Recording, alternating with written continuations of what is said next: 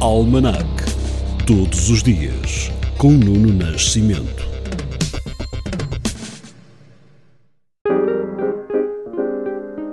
Em 9 de junho de 1386 é ratificado o Tratado de Windsor entre Dom João I e Ricardo II de Inglaterra. Já em 1870 morre aos 58 anos o escritor inglês Charles Dickens. Em 1898, a China arrenda Hong Kong ao Reino Unido por 99 anos.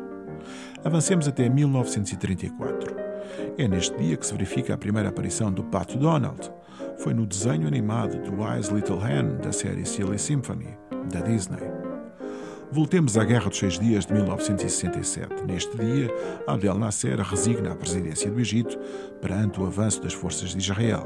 E por cá, em 1974, depois do 25 de Abril, Portugal e a União Soviética restabelecem relações diplomáticas interrompidas desde a Revolução Russa de 1917. Em 2006, o governo de Japão criou o primeiro Ministério da Defesa desde a Segunda Grande Guerra Mundial. E morre com 82 anos Paulo Valada, antigo presidente da Câmara do Porto e da Associação Comercial da cidade, cofundador da SEDES, Associação para o Desenvolvimento Económico e Social. Neste dia de 2013, Espanha solicita um programa de ajuda específica para o setor bancário, vindo a utilizar 40 mil milhões de euros de uma assistência europeia, à qual se recusa chamar de resgate. Já em 2019, o desenho original da capa do primeiro livro das aventuras de Tintin, assinado por RG e publicado em 1930, é vendido num leilão em Dallas por cerca de 1 milhão de euros. Para a música de hoje, não cantamos os parabéns, mas assinalamos um aniversário. Nasceu neste dia de 9 de junho, mas de 1891, o compositor norte-americano Cole Porter.